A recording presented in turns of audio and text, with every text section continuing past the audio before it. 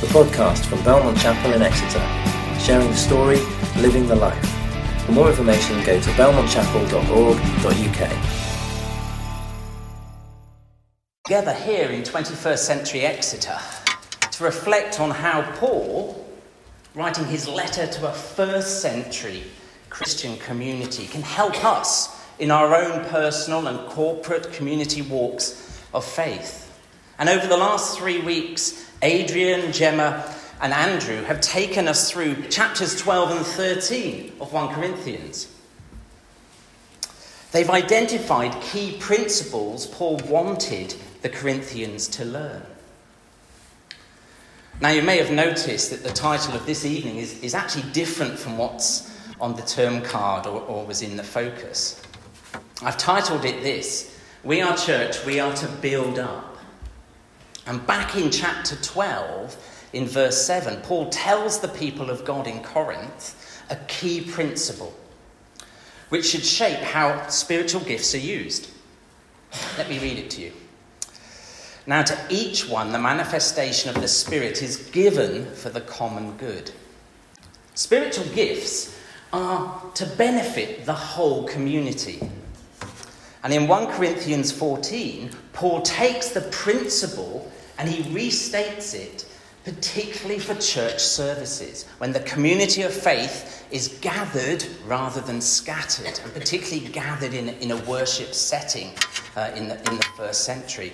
And in verse 12 of 1 Corinthians 14, he says this: "Since you are eager for gifts of the Spirit, try to excel in those that build up the church." And again, at the end, actually outside of the passage we're going to look at tonight, but towards the second half of 1 Corinthians 14, he says this: "Everything must be done so that the church may be built up." And in the chapters we're going to look at tonight, Paul questions whether the ways that the gifts are being used by the Corinthians builds people up. So let us pray as we begin thinking and reflecting on what does 1 Corinthians 14 have to say to us in a different century, millennium, different country, different culture, different lived experiences. Let's pray together. Heavenly Father, as we gather here tonight, we continue to welcome you by your Spirit. Father, we know that gifts of the Spirit has led people to all sorts of disagreements. Father, we pray that we can accept diversity in unity as we stand together, united by Christ. Help us, Father, with open hearts to be ministered to you through your word tonight. Any words that come from me, I pray we would all forget. But we do ask for your Spirit to guide us through what can be, for some people, a difficult subject. Amen.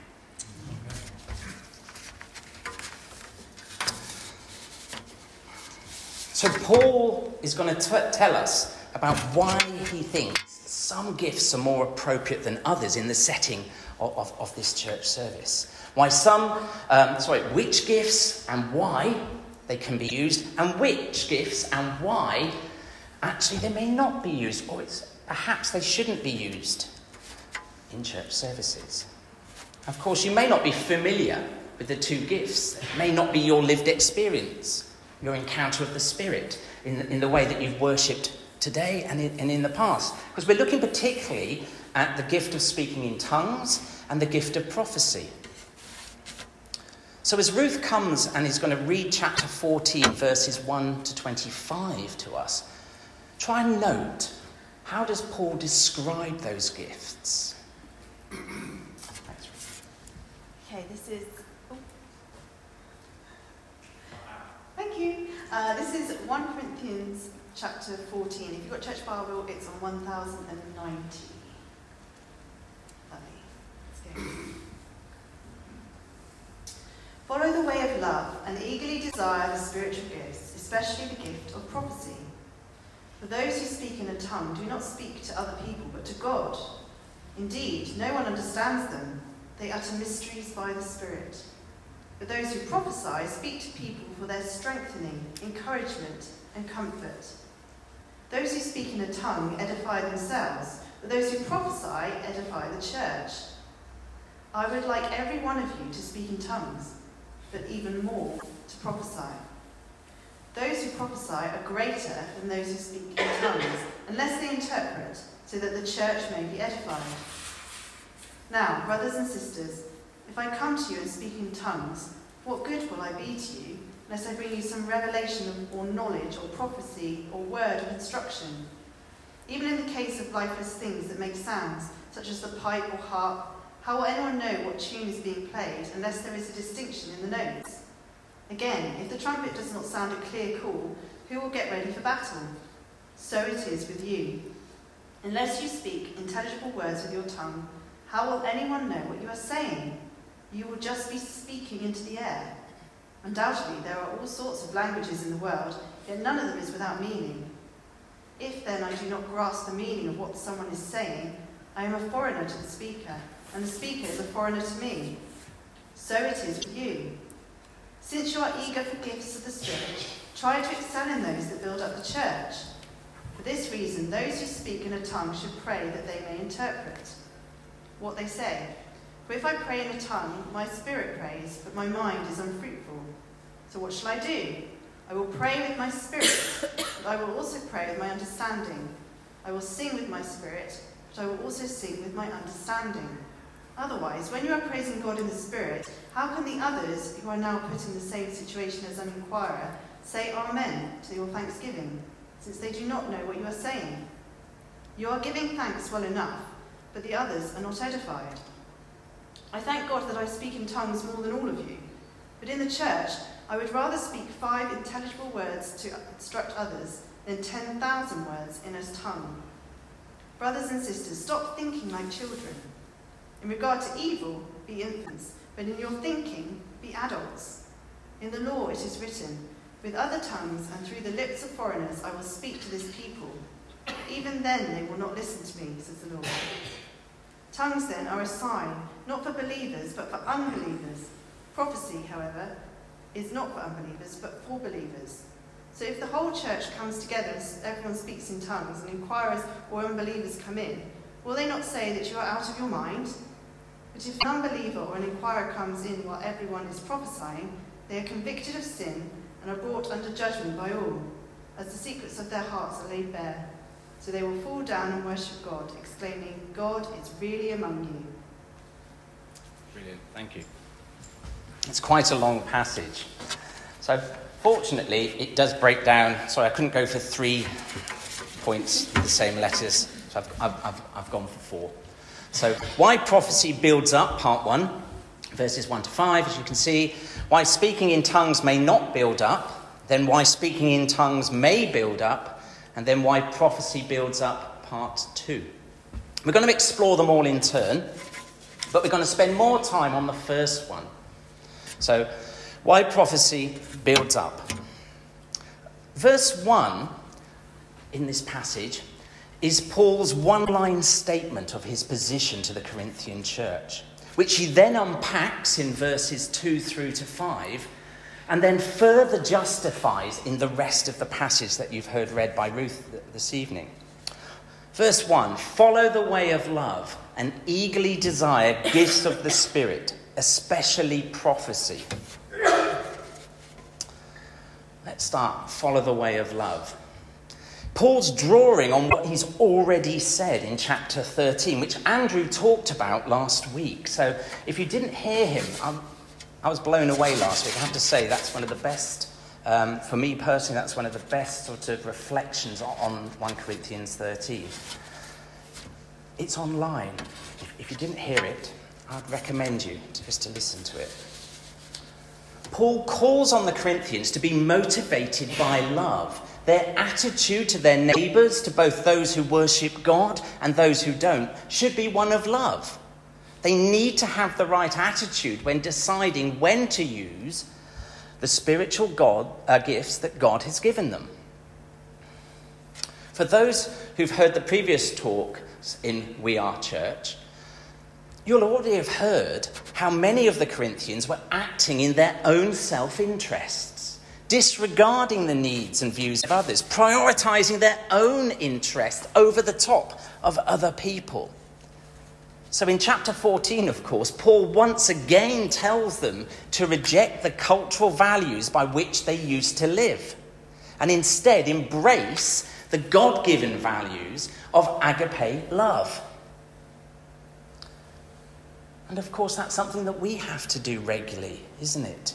We need to reflect on what are the attitudes that we have when we're serving or ministering or working with both those inside and outside the Christian community. Whose values are we using? Are we using the world's values? They may look differently than the values of the world back in first century Corinth, but there are values. Or are we using God's given values? Agape love. He goes on, eagerly desire the gifts of the Spirit. Paul wants all the gifts of the Spirit to be sought and used for the benefit of the entire community. After all, if you were with us when Adrian was talking back in chapter 12, he's already told them, Paul's already told them about and listed at least some of the gifts back there. And there are other lists scattered around the New Testament. All those different gifts are given by God through the same Holy Spirit. They're equally valid. And that's partly, again, Gemma was talking about the second half of chapter 12, about unity and diversity. There are many different gifts. There's one Spirit. And then he goes on, especially prophecy. As we'll come to see as I carry on, the gifts need to be used appropriately and at the right time and in the right place.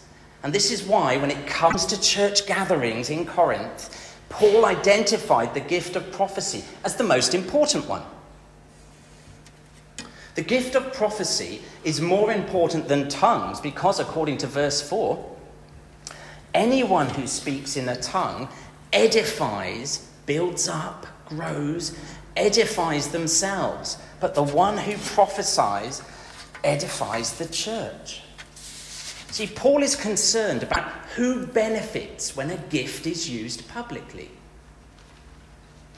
In regular church services. He's not talking about on your own at home. He's not talking about maybe small groups that meet at other times, but in the central church service. Tongues only builds up the person, he's saying, since no one understands what is being said. As it says here, verse 2, for anyone who speaks in a tongue does not speak to people, but to God. Indeed, no one understands them. They utter mysteries by the Spirit. So we learn from our passage tonight that the gift of tongues enables those with that gift to testify about the love and goodness of God. They can speak in tongues to praise God. They're able to pray to God directly from their spirits, their emotions perhaps, and their hearts. But it happens in a language which others can't understand. They cannot make sense of, cannot learn about the character and activity of God through. So Paul tells them that the gift of tongues cannot build others up, but prophecy can, since people can understand the response to what is being said by the prophet. As it says in verse 3, the gift of prophecy seeks to strengthen, encourage, and comfort people. Paul helpfully here explains the purpose of prophecy. Now I want to take a couple of minutes now to dig a little bit deeper into the gift of prophecy before returning back to chapter 14. I think Paul's first century term, prophecy, perhaps Old Testament as well, I would say, is referring to something overlapping with what we in Belmont, following the completion and giving by God of his Holy Scripture, in our 21st century evangelical church tradition, might call preaching. I think there's an overlap between first century prophecy and 21st century preaching. I'm going to unpack it a little bit. Don't know if you agree with me or not. Come and find me afterwards. We can chat. For me, preaching is not simply teaching. There's a qualitative difference between them. Prophecy in the Old Testament.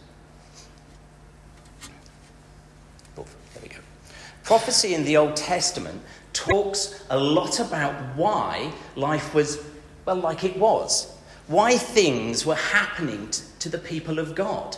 Why exile was coming or had come. How the people of God should respond to their current situations and circumstances. It's true that prophets explained about the future and what the future held. But the role of the prophet was to help the people draw near to God, draw closer, to encourage them to act as image bearers, people who are in a covenant relationship with them, so that they would live faithful lives. The prophet spoke to change the wrong attitudes and behaviours of the people, so that they would be built up, they would grow in the faith, love and hope of 1 Corinthians 13, which we heard last week.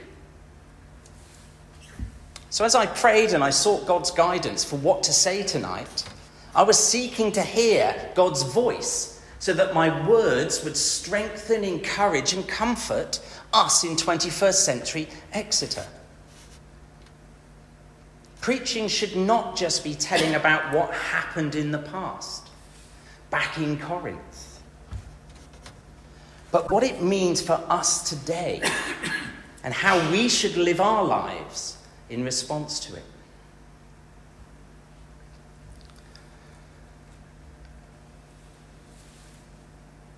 Prophecy in the past links the future and the past in the present. And so preaching should also do that in the 21st century.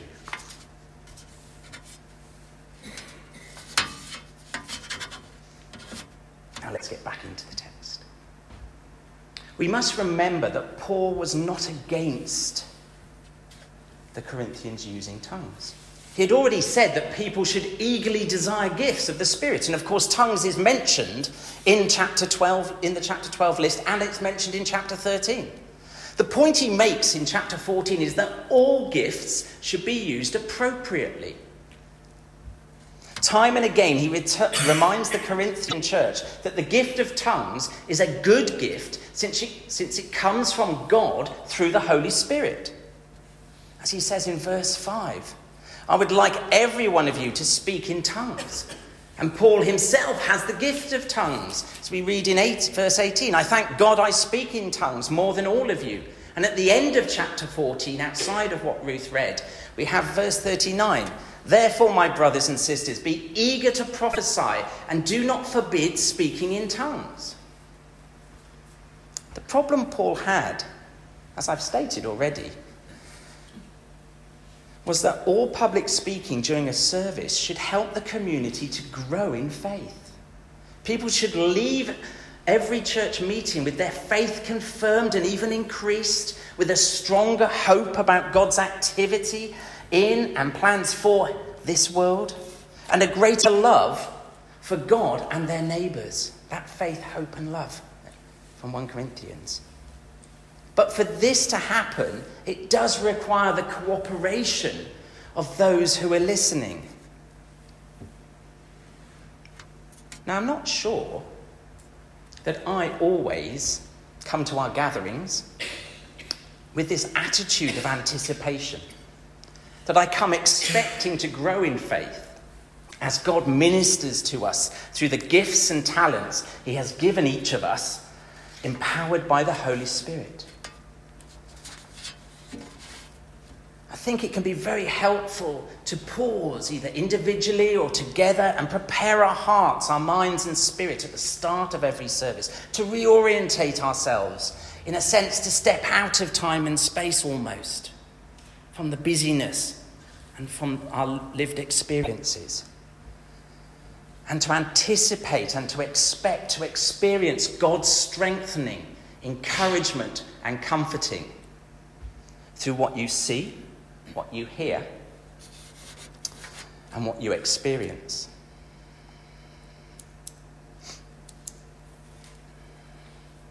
So may I encourage all of us to expect God's prophetic voice to speak into our lives through each service.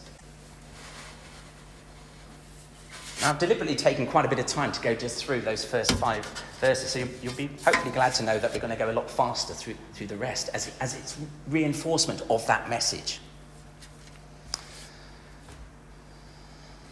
Why prophecy? That's the congregation. Sorry, there we go. Why tongues may not build up.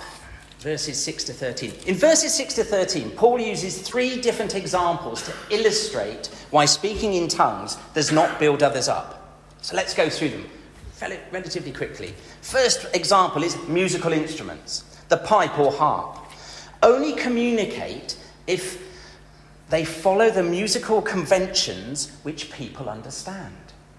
Now, last year, I had the advantage of my daughter living in Cheltenham, so we went along to the Cheltenham Jazz Festival. Absolutely amazing. We've already booked this year to go along. Excellent. Recommend it totally. On Saturday, we visited 2 different venues and heard 2 different jazz singers.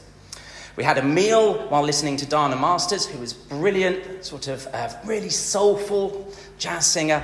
And then we went to listen to Liz Wright, who was a more gospel. Didn't expect it, didn't say it was going to be gospel, but gospel jazz and sort of Southern Baptist background. Fascinating. Deep South, absolutely amazing. They were brilliant to listen to. And then on Sunday, we went to hear Fergal McCready in the middle. World recognised musician, award winner. I don't know if you're into experimental jazz. Well, the first piece lasted 25 minutes of sound. Alison and I did not have a clue what was going on. Other people, standing ovations and all sorts, and we just sat there going. Not that we'd paid money for it and we were cross about that. Amazing performance, but it's just like... So I'll go back to the soulful jazz next year.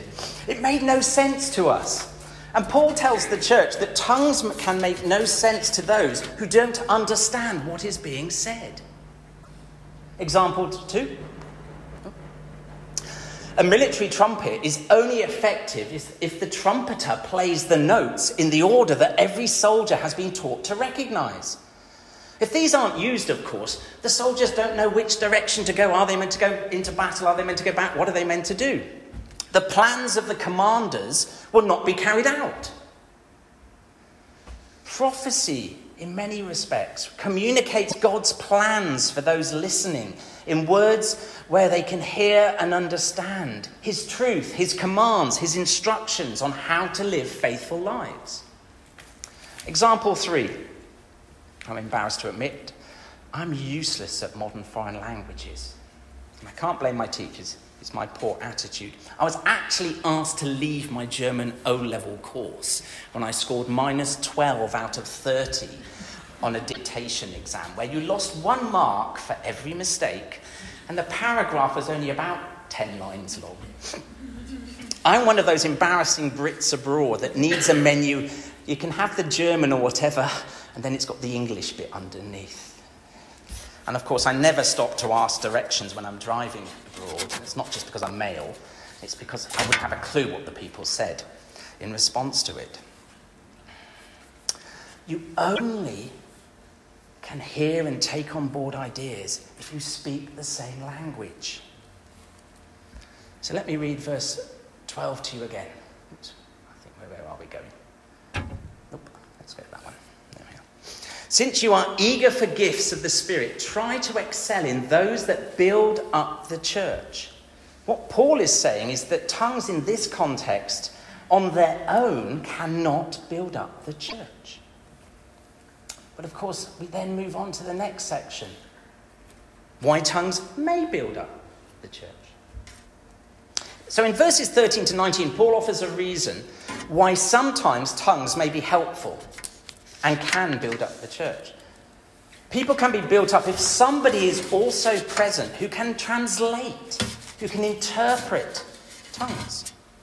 What verse 13, of course, says, for this reason, the one who speaks in a tongue should pray that they may interpret what they say.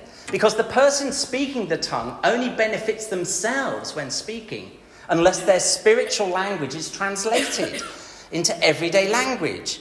The gift of interpretation is the spiritual equivalent of Google Translate or Babelfish, but not quite as widely available. Hence, later on in the chapter, in verse 27 and 28, Paul says this: if anyone speaks in a tongue, 2 or at most 3 should speak, one at a time, and someone must interpret. If there is no interpreter, the speaker should keep quiet in the church and speak to himself and to God. It's about appropriateness. Paul's not saying tongues is evil, is bad, anything like that. It's about appropriate gifts of the Spirit, how to use them to build people up in a service. And Paul rounds off his argument in verse 19 of the passage that we're looking at. I thank God that I speak in tongues more than all of you, but in church I would rather speak 5 intelligible words to instruct others than 10,000 words in a tongue. Paul's focus is about maturing Christians in Corinth, surrounded by pagan ideas of different cultures, different values. His heart is about growing faithful Christians. And our final section tonight, if I can get there. There we go. So why prophecy builds up, part 2, verses 20 to 25. Now, these are interesting verses, you may have noticed. They've been interpreted differently, so let me add my penny's worth to it. Paul ends his line of argument by adding a second reason why prophecy is valuable when the church gathers together. In verse 21, Paul quotes from Isaiah 28. Actually, it's a really bad translation. He plays around with it a little bit, but we won't go there. But verses 11 and 12 from Isaiah 28, where the people of God are warned that foreigners are coming to take them into exile. They're being exiled due to their failure to live faithful lives as the covenant people of God. Hearing foreign voices, hearing voices they don't understand, is a sign of God's judgment falling on them. When unbelievers hear people speaking in tongues, it is a sign of the coming judgment of God on their unbelief. Because if these people hear tongues in a service, they won't understand what is being said. They will not hear that they need to turn away from their idolatry and worship God. They will not hear that they need to say sorry to God, to repent for walking away from him and not towards him. They will not hear how Jesus died for them to restore the broken relationship between them and him and God the Father. That Jesus' sacrifice will purify them from sin, that they can escape the coming judgment day. So Paul contrasts how tongues can only bring judgment here, whereas prophecy can bring faith, hope, and love. Verses 24 to 25. But if an unbeliever or an inquirer comes in while everyone is prophesying, they are convicted of sin and are brought under judgment by all. As the secrets of their hearts are laid bare, they will fall down and worship God, exclaiming, God is really among you. So while chapters 12 and 13 teach the Corinthians important principles about how to understand the role of the Holy Spirit and of spiritual gifts in the church, chapter 14 serves as a case study of how to use those gifts within a certain setting. Paul reminds us that the gifts are given for the benefit of others. Chapter 14 tells us that the gifts of the Spirit are given to help some people to grow in faith and others to grow into faith, so that everyone can love God and love their neighbours more and more. The Corinthians did not seem interested in serving others. Instead, it looks like they were trying to draw attention to themselves.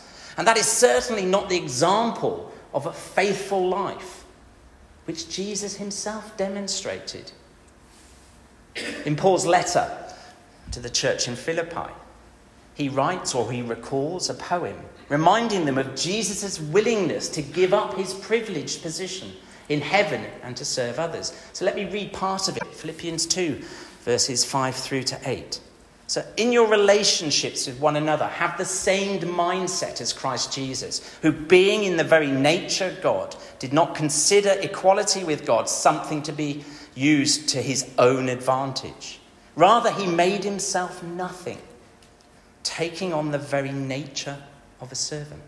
Being made in human likeness and being found in appearance as a man, he humbled himself by becoming obedient to death, even death on a cross. So Jesus reveals to us the attitude each of us should have to others.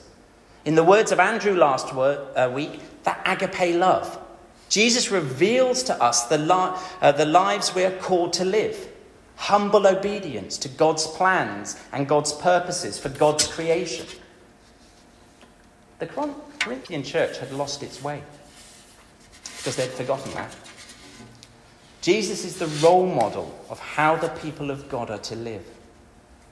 Paul reminds them in chapters 12 to 14 that all spiritual gifts are equally important as they help people to demonstrate the loving heart of God, as revealed in and through the words and deeds of Jesus. I wonder how you're going to love God and love your neighbour this week. How will you use the gifts and opportunities which God has placed in your life for his glory during Monday and on into the week? In the circumstances and situations you find yourself in, I find myself in. Because of his great love for us, we've been given the privilege of being his agents of love in our broken, damaged and sinful world. He has given us the gifts to use to build others up, to help them know him, to worship him, to serve him. Let us pray.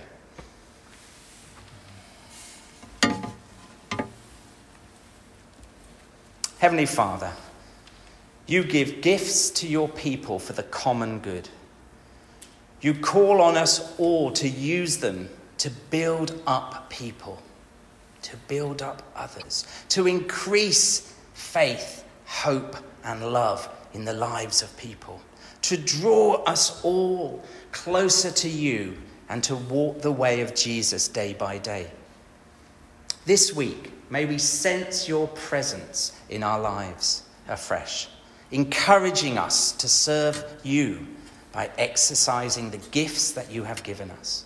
Whether we're gathered or scattered in and around Exeter, may we have the courage to receive and use your spiritual gifts to build up others and glorify you. Amen. Amen. Thank you.